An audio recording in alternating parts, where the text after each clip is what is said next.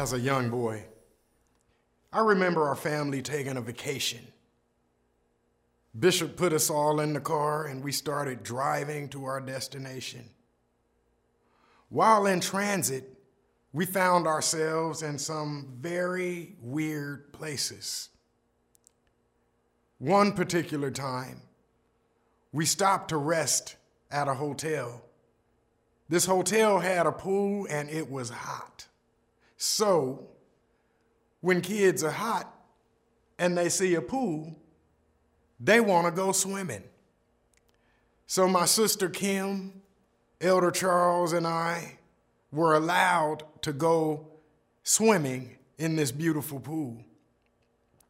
Lady Mae was watching us from a distance on the side of the pool, and once we jumped in the pool, everybody else in the pool jumped out as fast as they could. We didn't realize that everyone was staring at us as we entered the gate of the pool. We didn't even realize that everyone in the pool area was a different race. All we realized was Lady Mae quickly saying in a loud voice, "You all did not have to get out of the pool. We are people just like you." Shortly thereafter, as we had moved on and traveled a little further, I believe we were at a gas station, and this time, Bishop was not Bishop at that time, but he was still who he is, Pastor Blake. Bishop was standing, minding his own business, and a man walked up and said to him, "You must be one of those niggers." And my magnificent father gave the greatest response that could have been given. I would tell you what that response was, but I'll let Bishop tell his own stories. On the same trip, we stopped to watch people flying remote control gliders.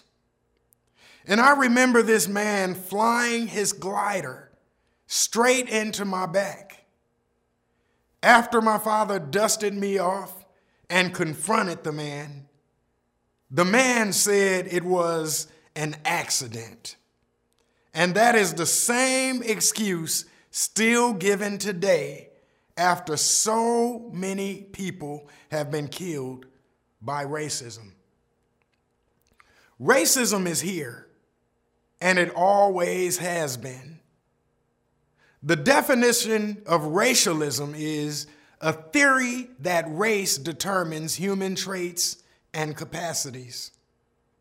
The definition of racism is a belief that some races are by nature superior to others.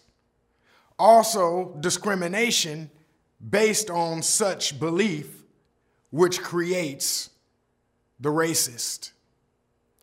Racism has always been a scar on the face of the world as well as life itself. It hurts us all because we truly need each other to survive. I imagine that racism lifted up its ugly head when Adam and Eve took the forbidden fruit, because Satan said, "For God knows that in the day you eat of this fruit, your eyes will be opened and you will become like God, knowing good and evil." That's in Genesis chapter 3, verse 5. Since that time, it has always been man's desire to be like God, to be stronger, better, more deserving, and more in charge than the next person. Racism is the belief that different races possess distinct characteristics, abilities, or qualities, especially so as to distinguish them as inferior or superior to one another. And there are some who say racism does not exist.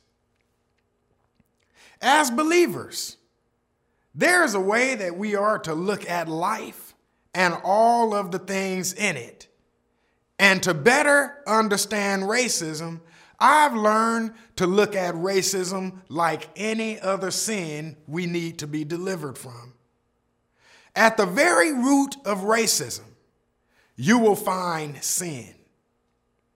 It is pride that causes one to lift themselves above any other person or race, and the topic of racism has even confused many people in God's church. So as believers, there are some things we need to understand in looking at and dealing with racism. The Bible clearly condemns any form of racism and places equal value on all life. The Bible says that all men were created in the image of God. In the image of God, he created them, male and female. That's Genesis chapter 1, verse 27. All throughout history, many have attempted to use the Bible as a means to establish justification for racism. However, these are false prophets who do this because God's word will never justify sin. Washington's Museum of the Bible displays what they call a slave Bible, which was published in 1807, which removed portions of scripture, including the Exodus story. Anything that could inspire rebellious thinking was removed. Some missionaries promoted the idea that Africans were cursed in the book of Genesis, and thus their enslavement was fitting. That biblical interpretation was made up at a time when Europeans were beginning to colonize Africa, and it is completely false. The same way Satan will manipulate and use scripture to deceive us, scripture was used in a similar way in this case. It was used as a means to control. Just to show you how serious our oppressors were and still are, in 1712, a man by the name of Willie Lynch said, "I have a foolproof method for controlling your black slaves. I guarantee every one of you that if installed correctly, it will control the slaves for at least 300 years. For centuries, our people have been the victims of severe mental programming that haunts and will haunt our race as long as we walk this earth. Nothing can bring back all that has been lost, and those who have oppressed us for so long will never release their grip because they fear control being in the hands of the other camp." So how do we love our oppressors? How do we pray for those who plot our deaths? How do we live with those who diminish the quality of our opportunities? An easy way to understand all of this is to understand that if you as a believer are too tied up with the things of the world and society, you could lose your very salvation and become a racist yourself. Of course, we should speak out against injustice. Of course, we should speak up for equal job opportunity among all races, but we shouldn't just speak up for it. We should do everything we can to provide it because we know everyone is not on the same page, but we all want the same thing. We all want peace, respect, a quality of life, a means to which to support our families. We want quality education, and we want a chance to sit at the table where important decisions are being made. Unfortunately, there are some people who do not want the playing field that level. On top of that, some men cannot be trusted. There is pride, deceit, and hatred brewing somewhere at all times. The Bible tells us that man cannot walk to direct their own steps, and the people that we lift our voices to are men who cannot walk right. Peace on earth was never promised, but we were told that there is something much better after all of this stuff. Martin Luther King and many others gave everything for an idea, a hope, and a dream. And as much as they accomplished, there is still a lot of work to do. Paul spent much of his time preaching the fact that in Christ there is neither Greek nor Jew, nor Gentile, slave or free. We were all born one thing, and that is sinners. But once we change, we understand that we have been delivered from some things.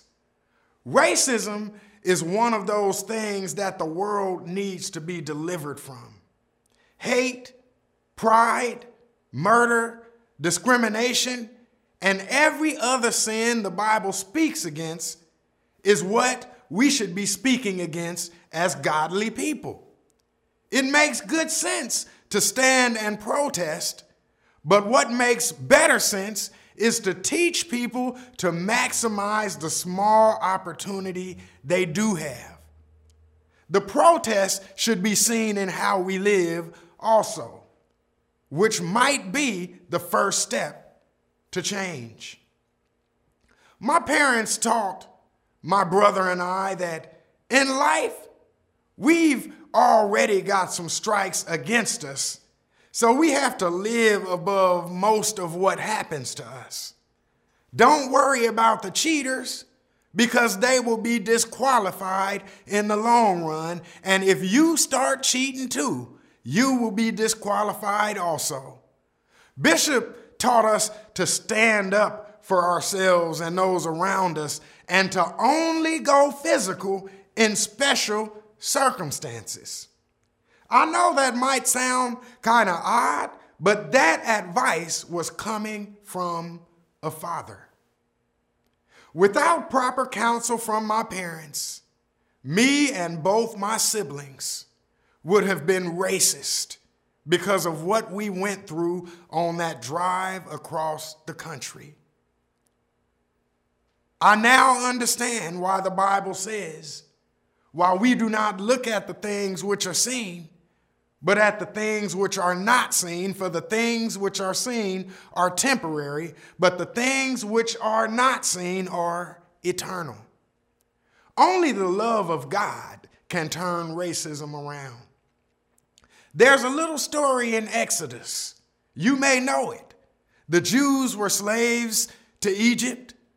The Jews cried out time and time again. Year after year, they cried out. They struggled through pain, through murder, through hardship, and radical mistreatment. I'm sure some had given up on the fight, but there were those who stayed the course and were fighting for freedom. But at the right time, God raised up a prophet and sent him to the ruler of the land. The ruler of that land was Pharaoh, and the prophet's name was Moses. So the Bible says that God put words in Moses' mouth, and when Moses spoke to Pharaoh, he said what God said, and only then were the people set free. Well, God sent Martin Luther King, Harriet Tubman, and others. And I say that to say God is the only one that can truly fight racism. Yes, we do what we can while we can do it, but one day in the future, God's God is going to speak. God's voice is going to ring out. God is going to send his deliverance. I don't know when, I don't know how, but I know his deliverance is coming. We just need to keep on teaching and keep on praying. Stand up to make a difference whenever you should, and treat everybody right, because we all belong to God. God's salvation is not laid up for one group of people or one race of people. Jesus Christ died for everyone. Black, white, brown, yellow. Christ died for all of mankind. No race is better or less than the other, because last time I checked, we all needed the same death and resurrection to be saved. So how should you look at racism? Like any other sin, mankind needs deliverance from. Deliverance from it and deliverance from being it. We need the help of God. Let us now pray. Heavenly Father, you know the problems that we face. You know the problems that we've lived through, the hardships that we've lived under. But the Bible says that you are our peace. So, Father, we ask that you continue to be our peace. Continue to comfort us in this troublesome world. Be the God that turns hearts and minds to you, and help us all to walk in your spirit. Rid the world of hate.